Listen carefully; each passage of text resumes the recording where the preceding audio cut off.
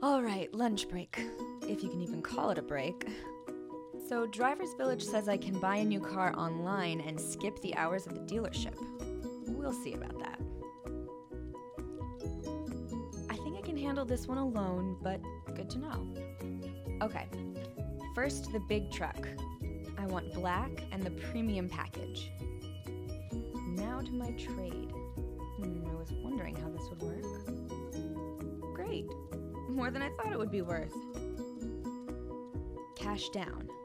I really wanted to keep that payment down a little more. Perfect. Now I just go in to take the test drive and sign when I'm ready. Sounds good to me.